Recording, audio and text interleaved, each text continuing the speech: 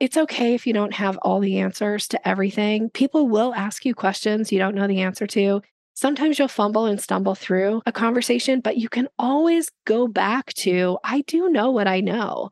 How many years do you have as being a lawyer? And I can guarantee you, even if you're fresh out of law school, you know 1,000 times more about the law than I do. You know 1,000 times more than the person who's sitting across from you thinking about hiring you. Because if they could do this themselves, they wouldn't be sitting in your office or they wouldn't be on that call with you. So you already know more than they know. Welcome to the Wealthy Woman Lawyer Podcast. What if you could hang out with successful women lawyers, ask them about growing their firms, managing resources like time, team, and systems, mastering money issues, and more? Then take an insight or two to help you build a wealth-generating law firm. Each week, your host, Davina Frederick, takes an in-depth look at how to think like a CEO, attract clients who you love to serve and will pay you on time, and create a profitable, sustainable firm you love. Davina is founder and CEO of Wealthy Woman Lawyer, and her goal is to give you the information you need to scale your law firm business from 6 to 7 figures in gross annual revenue, so you can fully fund and still have time to enjoy the lifestyle of your dreams. Now, here's Davina. Today, I want to introduce our sponsor, No Bull Marketing. Over the last 4 years, No Bull Marketing has tracked more than 250 law firms and discovered 60 to 80% of new client calls were generated through Google My Business and Google Ads.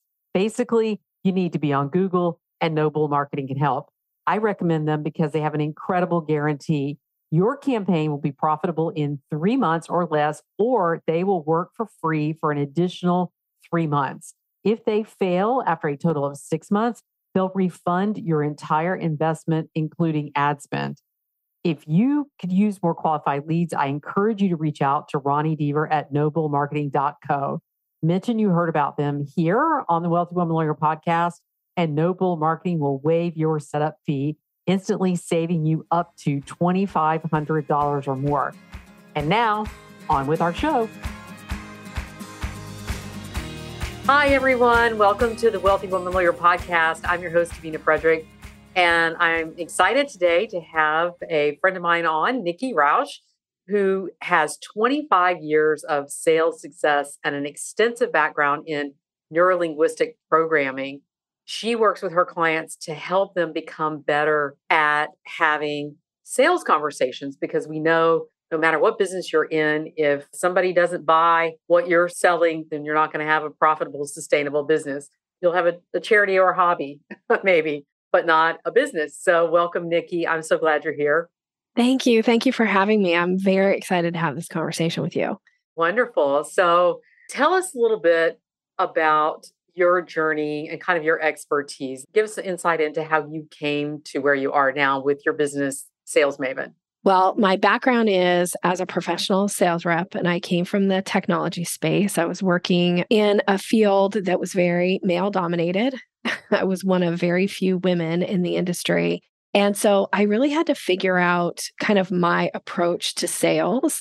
And, I'm not the go out and hunt the big game and that kind of bro marketing, push, never take no for an answer kind slay of the dragon. Yeah. If everybody wants to eat, somebody's got to slay the dragon. That's right. That doesn't really fit my style. And so I needed to figure out a way that I could be successful at what I was doing and that it would feel genuine to me. It would feel authentic in the way that I was approaching. And through my sales career, I was always really curious about personal and professional development. And I found my way to studying neurolinguistic programming. And I started studying it. And if that's a new term to anybody listening, it's essentially the study of communication. The way we process information in our brains is the neuro piece. Linguistics is the language piece. And then the programming piece, although it sounds maybe negative, but it's really just about habits and patterns. So I always describe NLP as it's more like learning how to add flexibility to your behavior to put the other person at ease. So I started studying NLP because I thought it would make me a better salesperson. And it certainly did. But what it really did was it improved my ability to develop deep connections with people, to be a better communicator, to be a better listener, all the things that make for rapport and relationship development.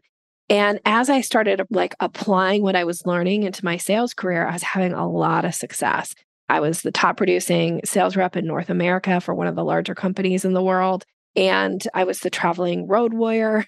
I used to, like, this is no joke. My airline that I used to fly all the time used to send me a Christmas gift every year because that's how much I flew with them. So if you think about whether or not you've ever received a Christmas gift from an airline, then you'll know you're a road warrior, you're a traveler. So I was doing a lot of that, and I was just about to turn 40, and I felt like there should be something a little more fulfilling in my life, and I wasn't sure what it was.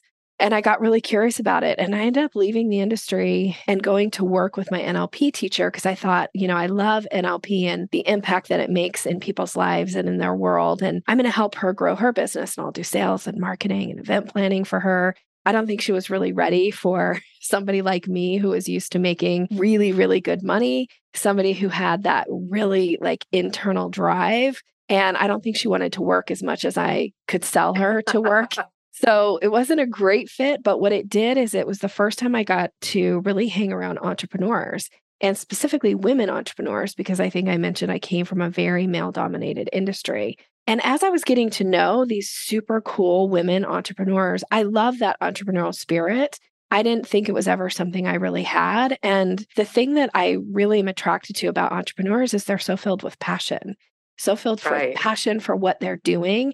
And I used to just wanted to rub up against them. And I was always like, maybe some of that passion will rub off on me. So as I started to get to know some of these super amazing entrepreneurial women, I realized that they were really struggling to make money in their business. And the piece that they didn't understand was that sales conversation. And that's really I'd been doing it for so long. It felt very natural to me. And I just started helping some of them on the side. I was there to talk about NLP trainings and classes, but I just wanted to make an impact for them. And the people that started using the things that I was teaching, they were getting good results with it. And somebody pulled me aside finally and was like, why aren't you teaching women how to sell like this? It's so easy. And I thought, well, that's stupid because who would pay you for easy? But it turns out my business was really born out of wanting to hang around with women entrepreneurs and teach them something that was going to make an impact in their life. And now people pay me money and I have the best job in the world. And Sales Maven was just born out of me wanting to be of service and share skill set that I had. And it's been a great ride. Wow. I love it. I particularly wanted to invite you on here today because our audience are lawyers, but beyond being lawyers, they are law firm owners. Mm-hmm. And this obviously it's geared toward women. We do have male listeners as well, but law firm owners. And so when you become a law firm owner, you have taken a step beyond just being an attorney. You have stepped into being a business owner, an entrepreneur. And one of the most challenging aspects of that is realizing that you've got to get business. You've got to have conversations with people and sell them your services, sell them your legal services, or they're going to go to the attorney across the street. It's a real mindset shift for us because when we go through law school, we're sort of taught we're one of three learned professions, theology and medical and legal, right? So you're either a lawyer, you're a doctor, or you're a minister or priest or something. And this is something that we're taught in law school, and we're not taught practical skills like how to actually take your law degree and use it and turn it into money. But if you own your own law firm business, or if you're working for a firm and you're responsible for building a practice, you have to develop sales skills. And you may not like to call it sales, but really, truly, that's what you're doing in a consultation. And I find a lot of lawyers get tripped up in the consultation because they believe the consultation is where they give a legal advice. And really, the consultation is where they're assessing the case, determining if it's a right fit, and then helping the buyer make that decision. So I wanted to invite you on to give us, I think a lot of women law firm owners have told me that they're uncomfortable with that part. They don't know how to ask for money. They're afraid of people's reaction to their fees, which can seem like a lot to people who are not used to working with lawyers. So could you give us a little bit of insight today in sort of how to adjust our mindset to begin with around this consultation or the sales conversation? Yeah. Well, one of the big misconceptions about sales is that sales is something that you're doing to another person. And I teach that sales is something that you do with. So when you're doing something to somebody that feels manipulative and it feels uncomfortable and weird, when you start to reframe what the actual sales process is and you realize that it's a collaboration, that what you're doing in the sales process is understanding, does the person have a need, a want? And do I have a solution? Can I help solve a problem for them? And if so, my job is to offer the opportunity for them to get that solution. And the way they get it is by paying me money. So it's such an important distinction. Your job is not to convince people to hire you by demonstrating your expertise, by, spouting out legal advice that the person isn't paying you for. Because what you think you're doing is you think you're demonstrating your expertise and why the person should hire you. But what you're really doing unintentionally is you're saying to this person, what I offer has no value because I don't charge for it. So I'm just going to give it to you for free. And what has no value, people won't do anything with. And therefore, when they walk away, they'll be like, that person's not very good. I better look for somebody else. So they're not going to hire you. And because they don't hire you, now they miss out on having their problem solved and getting the solution that you can provide. So super important to make that distinction. The consultation process and the way I teach it. So I teach a 5-step process to a sales conversation. I call it the selling staircase. My 3rd book is written all about the 5 steps. Step 3 is that consultation. I call it discovery. And the reason I teach it as discovery is because, again, your job is to understand what's the problem, what's the need, the want. And the way that you do that is by asking really smart questions. And those smart questions should lead the person who you're asking the questions of, it should lead them down this path to starting to uncover like, oh, you know something, or you can potentially help me with something. So you're the right solution for me. So it helps them self-identify that they're in the right place. It creates safety for them. And now they're going to feel really comfortable and good about themselves for finding the right person to help them solve whatever their challenge is. So it's not to give legal advice. It's to uncover the problem through good questions and offer a potential solution, which is in the form of hiring you, not giving it for free. Yeah, I love that. And I could not agree more. And I used to do that. So I understand, like, it's a learned skill. It's a skill that people have to learn. Yeah. You mentioned something that I want to dig a little deeper in, and that is you use the term self-identify. So talk to me a little bit about how we get people to self-identify, because this is a part of them making the decision through their own agency, not us convincing. Because when we start getting into feeling like we're trying to convince, then we start to feel that manipulation energy that a lot of us think feels with. So how do we distinguish that in terms of maybe language? It's in the form of a question. So for instance, now some of these questions are going to be specific to the case or the reason they've come in to talk to you, or some of them are going to be specific to your law firm and the things that your expertise, right? But just a general question that I think 99% of people should be asking in a sales conversation is, what's important to you in regards to, and then you insert whatever the context is. So what's important to you in regards to selecting the attorney you're going to work with, for instance? That could be the question. Now, their answer to that question, chances are they haven't actually thought of an answer to that question yet. So by you posing that question and planting in their mind, now our minds are like Google. If you ask our minds and or Google a question, it's going to try to come up with an answer. So when you ask a smart question like, what's important to you in regards to the law firm that you're going to choose to represent you in this matter? Okay, for instance, that might be the question. And they have to sit back and go, what is important to me? Well, the first thing that's important is that there's a good, communication between us, that you have an expertise in this particular, whatever the issue is, you have some kind of an expertise around this. And that your fees are within, an affordable range for me. Maybe those are their answers. I don't know. So you just got a myriad of information from them on how to earn their business. So when we get through the discovery process, the asking of the questions, and we get to the place where we're going to offer a solution to them, now I'm going to reference back the fact that, one of the things that you can count on from us is our communication. And this is how we do this with you. The other thing is that we do have an extensive background in this particular area. Here's some of our, case studies, or here's some of our results that we've received, or whatever you're going to share that. Because now you're just speaking to them and what is really important to them. It's like if you go to a foreign country and you don't speak the language, it's super uncomfortable. And then when you find that one restaurant that you go into and somebody speaks your language and you're kind of like, oh, thank goodness. it's been so hard to talk to all these other attorneys because they just don't speak my language. And now they're talking to you and you're speaking their language. They're like, oh, I'm going to come back. This is where I'm going to go. So we want to put people at ease. So you got to speak their language. And when you can talk back your solution specific to the things that are important to them, they're going to self-identify and go, well, you're my lawyer. I don't want to work with anybody else. You're the person. I feel like you see me, you hear me, you get me. And that's what we want. Yeah.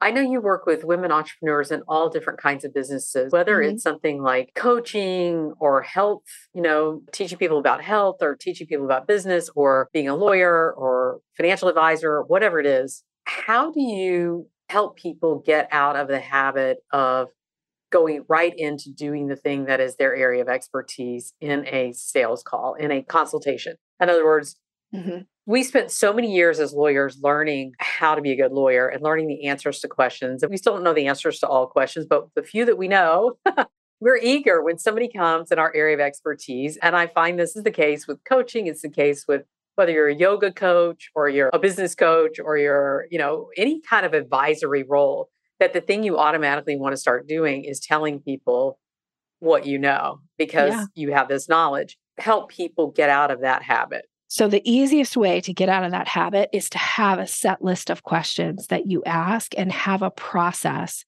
for your consultation.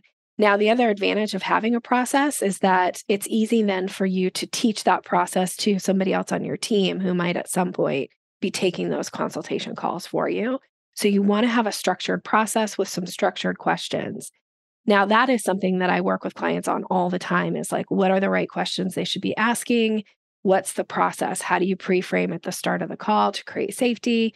How do you open it up so that you're the lead in the conversation? It's not just somebody like spewing their story at you, which as much as a story is interesting, it's also a huge time suck.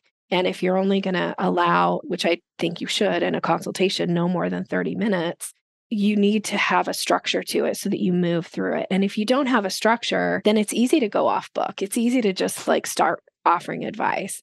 And I'm the same. I mean, I love to coach. You spend a half an hour with me and you're just asking me random questions. If we're sitting at coffee, like I'm probably going to offer you some coaching advice because I love to coach. But I also know that when I just give coaching in those moments, it has no value. I always say it's kind of like, imagine all of your resources. You went to school, you got this law degree, you passed the bar. Like you show up to that meeting with so much expertise. And I always say, imagine all of your expertise, all your years of experience, everything you know, everything that you bring to your clients and what they can benefit. Imagine behind you is all these resources. And it's like a big, beautiful beach. You go to the beach and the beach is beautiful. It's made up of millions and billions of grains of sand. Every one of those grains of sand is one little piece of your expertise or knowledge or years of experience and all these things that you bring, all your resources. And you're in that consultation and you know that behind you is this big, beautiful beach with all these resources. You give this person a grain of sand because to you, it's like nothing because you got this big, beautiful beach behind you. You've got all these grains of sand. You got billions of grains of sand. You give them one. They don't know what's behind you. They don't know the beach is there. They don't know what you know. So that grain of sand to them is the beach. You give it for free. Why should they hire you now? It's just enough to go do something with that they don't have to make that decision in a moment. They can go take that knowledge and do something else instead of doing what they really need to do, which is hire you to help them because you see the full thing. You see the full beach, as it were. Yeah. Right? Yeah. Thank you. Yeah. So important to have a structure so that you keep yourself from coaching, giving advice. So a structure in the set list of questions. And it's not that you necessarily have to ask every single question on your set list of questions, but having a set list of questions kind of keeps you on script. And I don't mean like you should sound like a robot, but you should have a process and a structure because it's something that you can duplicate. How about that? Over and over and over again. Once you start to do it, then it becomes easy. You will also start to pick up red flags because you'll go like, ooh, whenever I ask this question and this is the kind of answer I get, that usually indicates this is not a good prospective client for me. So I'm going to bless and release this person. I'm not even going to get to the place where I offered a chance for us to work together. Or like, oh, when clients say this to me, then I know this is a really good opportunity and my expertise is going to fit really well here. So that's where the magic starts to happen because you'll have enough experience. It's like building a muscle. Like you get to this place where you're like, I've done so many reps that I've got this muscle. I know how to do this. I know how to pull this lever. I know what's going to happen here. So you get much better at identifying who are your ideal clients, who are people that you should bless and release and encourage them to go find somebody else to work with because they're not going to really be a good fit in your practice or they're going to be like, frankly, more trouble than they're worth. Yeah, I've certainly heard many, many stories from women law firm owners with those types of clients. And I think that comes out of a kind of a lack mindset around if I let this one go, then there's money walking out the door. And so there's fear that money won't continue to come in the door. There won't be more prospects, won't be money coming from other places. I often think with women law firm owners, with people in general, that learning the certain words that you say and use is huge. Having a script or a formula or something that is your guide is something that, unless you get it from someone who's already done it, you probably will be missing something in there. I know for me, when I started learning how to have sales conversations or consultations, I didn't know what questions to ask or what language. And it wasn't until I got some sort of guidance on the type of questions I should ask, in what order, what the goal was, that I really got much better at that. But I think there's another piece, and that is maybe self-esteem or confidence. I hear a lot of people talk about imposter syndrome. This idea that somebody's going to find out that I'm a baby lawyer and I started this business, or that I've been doing this. I have many people, women lawyers, tell me, well, I've worked as a lawyer for years, but I just started my own firm, my own practice. And so that self-confidence in the legal part they have, but in the running of the business part, including consultations, they don't have. So what advice would you have for people who may be sort of struggling with that, their confidence in having sales conversations? Yeah. So some of this, it's a mindset thing, right? So you got to work on your mindset. And I actually teach a process from my background in neurolinguistic programming. It's called the NLP mandala. It's a way to, before you go into that meeting, to really be present and also be focused and show up from this place of credibility and confidence around who you are. One of the biggest things I have found, and I experienced this myself when I started my own business, until somebody pointed out to me what I was doing. And then I was like, oh, it was like a light bulb went on because I was diminishing. I have an extensive background in sales. I've been in sales for over 25 years and I've had my business. I'm going into my 10th year in business. And when I started out, I acted like I didn't know anything, which is not true because I already showed up with like 17 plus years of sales experience and pretty significant, closing multi-million-dollar deals, having achieved some really high levels of success in my industry. And I discounted those because I was like, well, those don't count because it wasn't when I was, when I had Sales Maven. And that's just not true. So one of the things I work with clients on a lot is really standing in this place of their own credibility. So just to give credit where credit is due, NLP Mandala actually comes from a story when JFK was elected president. There was a conversation between him and his press secretary that he was kind of nervous of being in front of the press because what if they asked him a question that he didn't know the answer to? I mean, he's the president of the United States. He should have all the answers, right? And I think in business, we think we should have all the answers, Lawyers do, especially. Yeah, of course. Yeah. So that's a lot of pressure to show up from this place. So I would imagine that being the president and being a lawyer, there's some similarities around pressure. Okay. We like to think there's similarities between the presidency and practicing law. Yeah. Why not?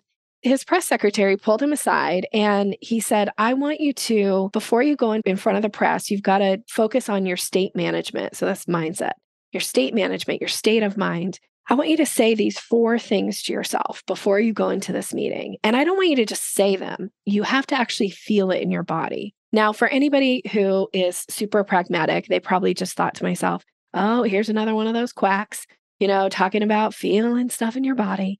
But the thing is, imagine right now that we're all sitting around a big table And I asked somebody to come and bring and put in front of all of us a juicy slice of a lemon, a big juicy slice of a lemon.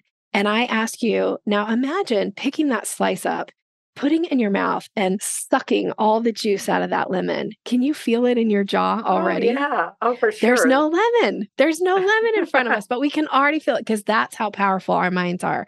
We know what things feel like in our body. Okay. So when I say these 4 statements that I'm going to give you, imagine what it feels like in your body. And it might take you a little bit of time to do this. By the way, when I first learned this, I had learned it on the weekend in an NLP training. I had flown to San Francisco that Monday morning for a very high profile meeting. It took me 2 years to secure this meeting. And I sat out in my rental car and I was so nervous because I was like, I don't want to blow it. It took me 2 years to secure this meeting. Like, what if I blow it? And this was back before AirPods and even Bluetooth headsets. So I was sitting in the car, like really talking to myself. And I was saying these 4 statements over and over and over again until I really felt them in my body before I went into the meeting. I'll tell you what happened after. But okay, so here's the first statement. I'm glad I'm here. So what does it feel like when you are glad to be somewhere? What does it feel like in your body? And imagine the last place that you went to that you were really thrilled to be. Could be a vacation. It could be with friends for lunch. It could be some new hot, restaurant, whatever it is. I'm glad I'm here. What does that feel like in your body? The second statement is I'm glad you're here. So think about the person that you're going to meet and think about if they were somebody that you already knew, like, and trust. Like, I know, like, and trust this person. What does it feel like when you show up and you are about to have a conversation with somebody that you are truly grateful, glad they are there? Okay. Now, the third statement is the power statement, and this is, I know what I know. Wonderful. This is that place where you stand in your credibility and you go, gosh, I don't have to know the answer to every single question because I know what I know. And you're a smart lawyer, dang it. If you don't know the answer to something, you know how to find it. Right. Right. So you can show up from that place of confidence of, I know what I know. And then the 4th statement is, I care about you. And what is it like when you really do care for the other person? Doesn't mean that you're, having odd, weird feelings for them, but just like when you really, truly care about somebody's well-being, what does that feel like? Now, sometimes when I teach this, I always say, if one of those statements doesn't resonate, then change it. Find something else that feels better to you. So again, I'm glad I'm here. I'm glad you're here. I know what I know. I care about you. So here I am sitting in my rental car saying these things out loud till I get it. It took me about 10 minutes. And then I went into the meeting, and I am not exaggerating. After I was done presenting to this big group, there was this guy who came up to me and he goes, wow, you seem so glad to be here. And I was like, oh, this works.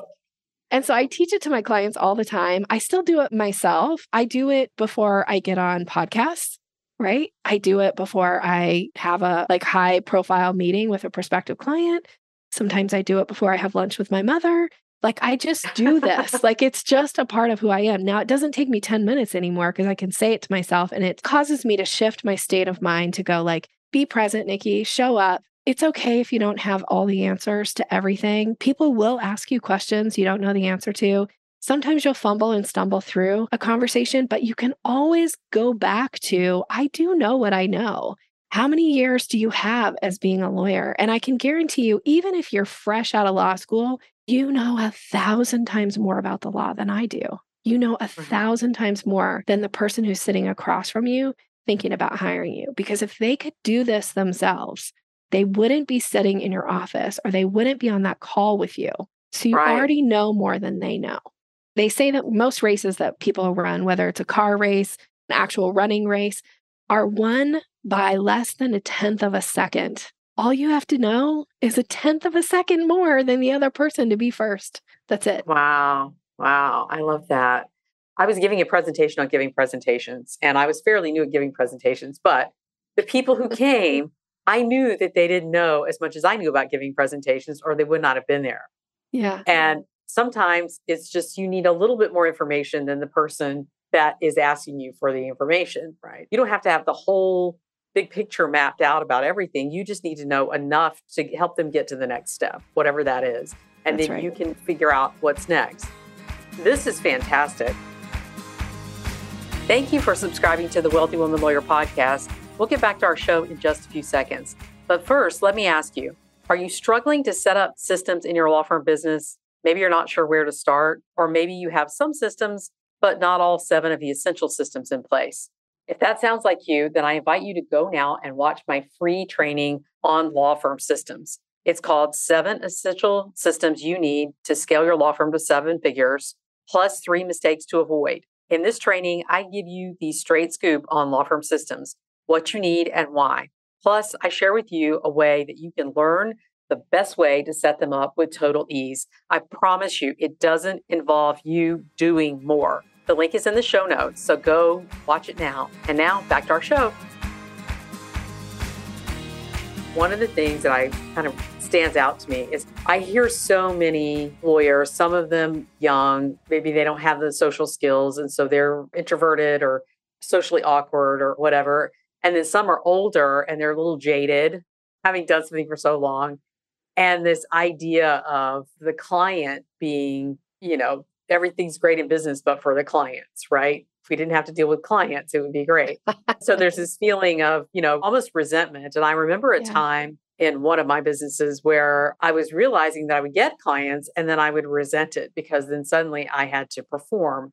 And I had to do a lot of mindset work around that because, of course you're going to repel money if you're so focused on your performance that you feel uncomfortable. Like getting the clients great, getting the money's great, but then you have to do the work. Mm-hmm. And I've had conversations with others who've had those experiences. They don't realize it. They just feel grouchy about their clients. And then when you start uncovering, you start going, it's because you're having to do maybe work that you don't like doing, right? Or something you're in a position you don't like. I think this is fantastic. I also can see where people would go, well, I don't like people. And so I care about you doesn't resonate with me. Or I'm so socially phobic. I don't like to leave the house. I'm not happy to be here. Even if you have those sort of anxieties, by saying this to yourself, will that help you to kind of overcome that? Or do you need to find sort of substitutes for that? It'll only help you if you can access what it feels like in your body when you say those statements. What does it feel like when this statement is true? Just like imagine the lemon again, right? What does it feel like in your jaw when you put something super, super sour in your mouth? You have to know what that feels like. So if you don't know what it feels like to be glad to be somewhere, it's going to be a hard one. And if you don't know that you really do care about the other person, and there's no judgment in that, by the way. I had a client years ago. She did stand up by night. That was like her hobby, but something she loved. So she was very funny and very quick. And when I taught her this, she was like, I like it, Nikki, but I do not care about everybody I come into contact with. And I was like, okay, totally fine. Let's come up with something. Yeah, like, please be honest. There's no judgment, again, about it. Like, I'm totally fine. I'm here to be of service. So what's going to help you? What's going to help her in this moment? So I said, let's come up with something else. And we played back and forth with some different things. And it wasn't about me telling her what that 4th statement should be. It was about her finding something that really resonated. And her 4th statement that she ended up coming up with was, I learned something new in every situation. She was a lifelong learner. Learning was very important to her. And so she really loved that.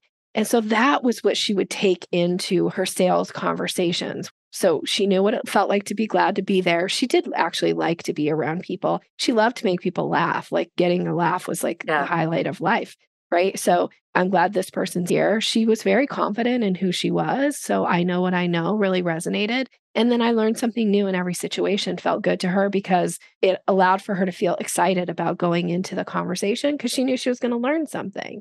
So you do need to know what it feels like in your body. And if 1 of 4 or 2 of 4 of those statements don't resonate, then change them. And if you don't even like that, throw that out and find something else that allows for you. What is it going to take for you to really focus and manage your state? And there was a study done years ago where they took people in really high stress negotiations. And, we're trying to understand what's the difference between the person who could go into a really high stake negotiation and kind of keep their cool versus the person who would go into a high stake situation, negotiation, and kind of crumble. And they found consistently across the board that the difference between the person who would keep their cool versus the person who would crumble was that those people who would keep their cool did something to manage their state of mind before they entered the conversation. So this is why I offer the NLP mandala, but there's other things that you could do that would help for you to manage your state of mind. And that's really the point in what I'm offering here today. I think it's so powerful. And I couldn't agree more. Just language like, instead of I have to do this, I choose to do this. I mean, that's for me something that I use all the time. I've never been somebody who loves to work out, but it's necessary for my health. So I like it a whole lot better when I say to myself, I'm choosing to do this. I want to go do this. I want to go work out now, or I, need to go work out now because stress or whatever. And so it becomes much more, instead of I have to go get on the Peloton or I switch it to something that I'm choosing because truly I want the outcome. And so I have switched to saying, I want the process. I want the process as well as the outcome. So I want the process because I find that the process itself gives me daily relief and energy and all of those things, right? So anything you can do to sort of switch your thoughts, what's the thoughts turns to things, so anything you can switch your thoughts and change your feelings about something is going to make a difference. You talk specifically about being very protective and proactive about managing your mindset. Tell me a little bit more about that. So I truly, truly believe that you need to have boundaries around who gets access into your mindset, because it's easy for people who turn up in your life in lots of different ways with, I'm going to put in air quotes, good intentions, who want to give you feedback or advice unsolicited. Oftentimes that feedback or advice, that unsolicited advice can leave you feeling pinched, can leave you feeling less than. It kind of puts a chink in that confidence. And so I think it's really, really important that, yes, we all should be open to criticism and feedback, constructive criticism and feedback from trusted people. But not everybody has earned that place to have that trust and have proven themselves to have those good intentions. So I'm really clear with people when they say, so Nikki, I just thought you should know. That is an indicator right off the bat for me. If somebody uses that language with me, I'll usually stop and say, I'll hold my hand up in the stop kind of mode, but not quite as harsh, a little softer. And I'll say, now let me check with you before you say what it is that you're going to say. Is this something that is absolutely imperative that I know this in this moment? Because I have to check my own mindset, because sometimes I'm in a mindset where I can take feedback, good, bad, ugly, and it'll just roll off me if it's, if I don't agree with it. But there are other times where I can be very vulnerable. And if I receive feedback in those moments, it can really crush me. It can, get into my head, and it can cause, some long-term stuff where it can take me days sometimes to get out of this, everybody hates me. I should just close my business. I'm a failure, all of these things. So being really clear as to who gets to give you feedback. And this is also, now people feel like because they can give you feedback on social media, and then, it's learning to say, no, I don't, a lot of times, especially when people, want to post something on social media, or if somebody wants to send me an email that feels frankly rude and hurtful, right? Then in my mind, I actually have some things that I do to protect my mindset. So the first thing I do is I unsubscribe them from my email list, because that's an asset in my business. And I have to pay for people to be on it. And I get to choose whether or not people get to remain on it based on how they treat me and my team. It's my own little thing. Now, to them, it probably means nothing, right? Who cares that Nikki unsubscribed me? But I care. I care because I'm choosing, using your words, I'm choosing who gets to be on that list. And I am very respectful of anybody I come into contact with, and I expect the same. And if you're going to be disrespectful in some type of way that you communicate with me, you get put onto, you either get unsubscribed. And I actually have clients who have been really rude to my team, and they don't necessarily know this, but they get put on a special list in my service that means that they don't ever get any promotions from me. So if I'm doing a promotion, they don't get it, because frankly, I'm not going to go out of my way to make it easy for them to work with me. Right, right. I do very similar things. I have two nephews who are 20. We talk about social media all the time. And I tell them, I'm 57 years old. I have a lot of tools in my toolkit to manage my emotions at this Yeah. stage of my life because I've gone through a lot and I've learned a lot and I've educated myself a lot. So I can't imagine being subjected to social media without those tools because even as somebody with all of the tools that I have, there are things that people say and do. I've gotten emails. It's very strange, just random. I'll have somebody will email me. They'll get something for my promotion. And I'll get an email, and I'm like, how easy would it have been for them just to click the unsubscribe button? But I just do it for them, and I just go, "What did you say earlier about bless and release? Is that what you said? Bless and release, yeah. I try to bless and release and let that go. But I know that it can be much more difficult when you're actually dealing with people in person, and sometimes with clients. I know, especially if you've got contracts with clients or if you're an attorney and you've contracted for this service to do something, and there are going to be clients that you miss the red flags or something, and you still have to function and service those clients to a degree. Now, there may become a point where you can let them go, but as attorneys, there's a point from which there is no return in cases because judges won't let you out of it. But protecting your mindset set is still critical because that's really the only thing you can control is your mind and your behavior, right? And so I think it's the same way in sales conversation. You choose to be there. You're choosing to be there because you're wanting a successful practice. And so getting to a place where I'm happy this person is here. And then once they become a client, maintaining that, I think is important. So it's not just having going through these statements before you go into a sales conversation. You also may need to keep doing that in all of your client meetings after, because things may get challenging, especially in certain areas of the law when people are really emotional. And it may be incumbent upon you to keep and set a tone, to something, right? There's also something known. I learned this from my NLP teacher. She taught us it's a term called selective amnesia. And she actually taught this to me when I was still in sales and I had started to work for a new company. And we used to work with rep firms. This is from the manufacturer level, not relevant to the attorneys, but the rep firms technically worked for us. We were the manufacturer. The rep firms worked for us.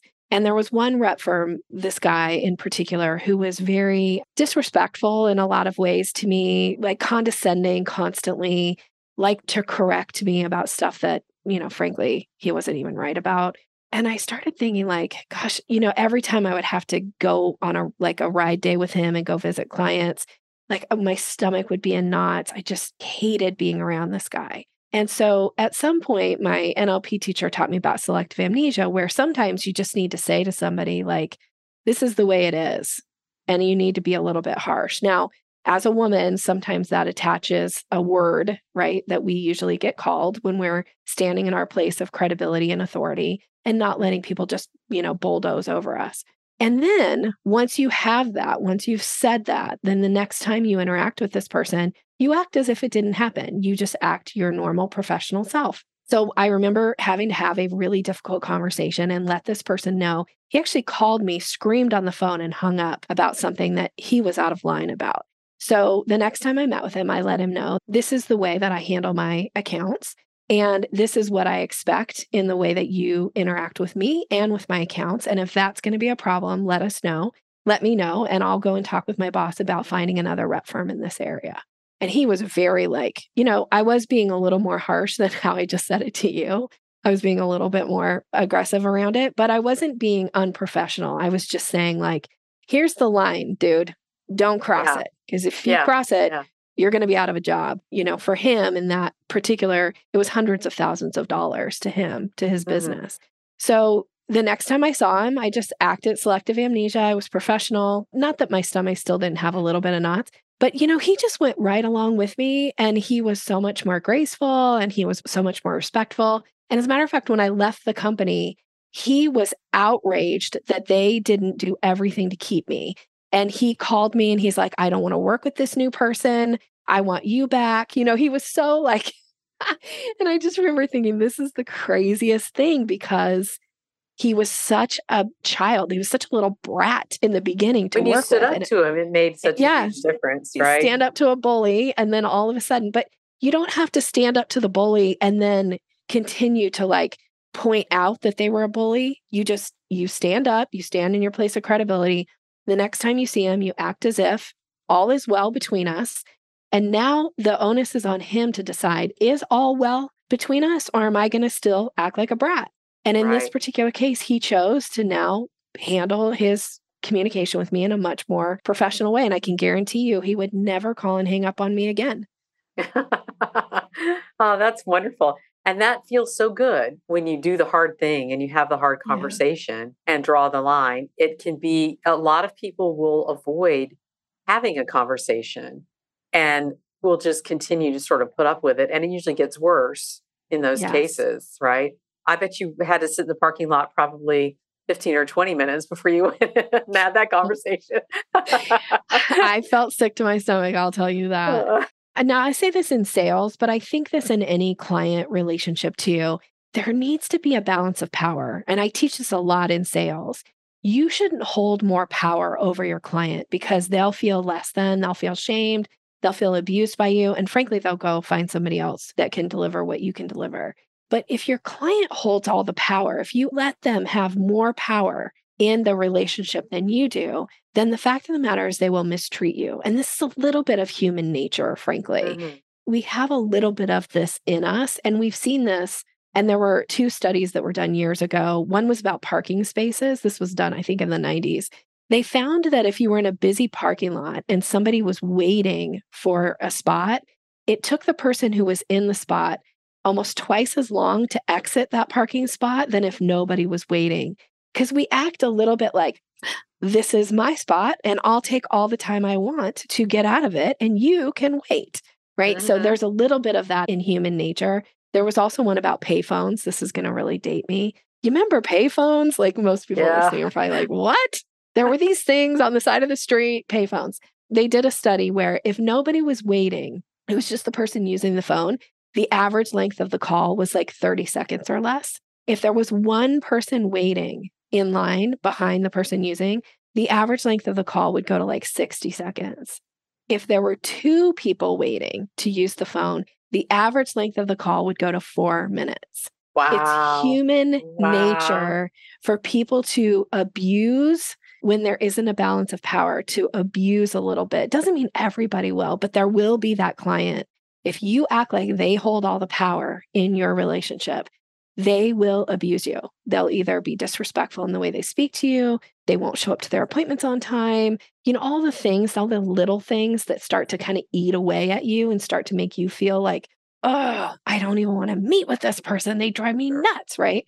But if you can make sure that you maintain balance of power, and sometimes that is by letting people know that, hey, our meeting's at 10. If you're not able to make it at 10, that's absolutely fine. Please know that the meter starts at 10. You'll be charged from that on, or however you need to do that. And then you have selective amnesia the next time they show up and you go, thank you so much for being here on time. Great. Let's get started, right? Like you don't have to rub it in. So it's not trying to like have a weird balance, but we want to be even as much as possible in any relationship. And it's okay to draw boundaries for yourself. I think a lot of times people misunderstand boundaries and then they think a boundary is something other people should or shouldn't do. And it's really something that you're saying, this is not okay with me. So I'm going to say, I'm going to preserve this time for this or that. I see this all the time with things like emails or phone calls. Clients are emailing me on the weekend. Well, a boundary is I don't respond to emails on the weekend. That's right. Let them email, because for me, sometimes the time that I can sit down and think about something might be on a weekend, but I have no expectation of others to respond in that time frame. And oftentimes I make a point to say, I have no expectation for you to respond. I'm doing this because it's convenient for me at the moment, right? But the boundary drawing part is not about, getting angry at people for doing something. The boundary part is for you to set for yourself, I don't do this or I do this, and then communicate that, Yeah. And I love that you brought that up. I'm sure we could go into that for probably another hour. I know I've kept you for a long time today. Lots of stuff great stuff that we've discussed, and I really appreciate it. Tell people first of all, how we can find your latest book, and also where we should go to learn more about you and connect with you if we want more help with sales conversations. Thank you. Thank you. Well, you can find my books anywhere where books are sold, really, but, Amazon, Audible, wherever, however you get your books. The latest book is called The Selling Staircase, Mastering the Art of the Sales. I think I just gave the subtitle wrong, but it's actually the art of relationship I do that with selling. my books because mine are so long. But if you just type in Nikki Rausch, you'll find it. But I would love to wrap a gift around a way for me to connect with somebody listening. If there's some way that I can be of service, if you're interested in talking about ways that we can work together, this is a way for you to get it. Or if you're just interested in learning a little bit more about how to have effective sales conversations, I have a gift, and it's an ebook, and it's called Closing the Sale, and it's about building the confidence. And I kind of give some tips around the last 3 steps of the selling staircase. So Closing the Sale, you can get it by going to yoursalesmaven.com/WWL for Wealthy Woman Lawyer. So WWL, and you'll get that book. Then we'll be connected.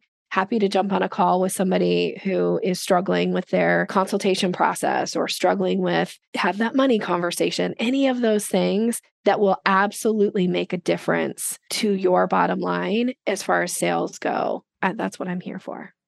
That's wonderful. And that's one part we didn't get into that I might have to bring you back for. And that is the discomfort that people have around discussing their fees. Yeah. That's a whole topic for another day. So we'll have you back to talk about that. But in the meantime, go there and get your gift for Wealthy Women Lawyer, members of our community, a special gift. So go get that. And also I encourage you to check out her book. And thanks so much, Nikki, for being here. I really, really enjoyed it. Thanks for having me. If you're ready to create more of what you truly desire in your business and your life, then you'll want to visit us at wealthywomanlawyer.com to learn more about how we help our clients create wealth-generating law firms with ease.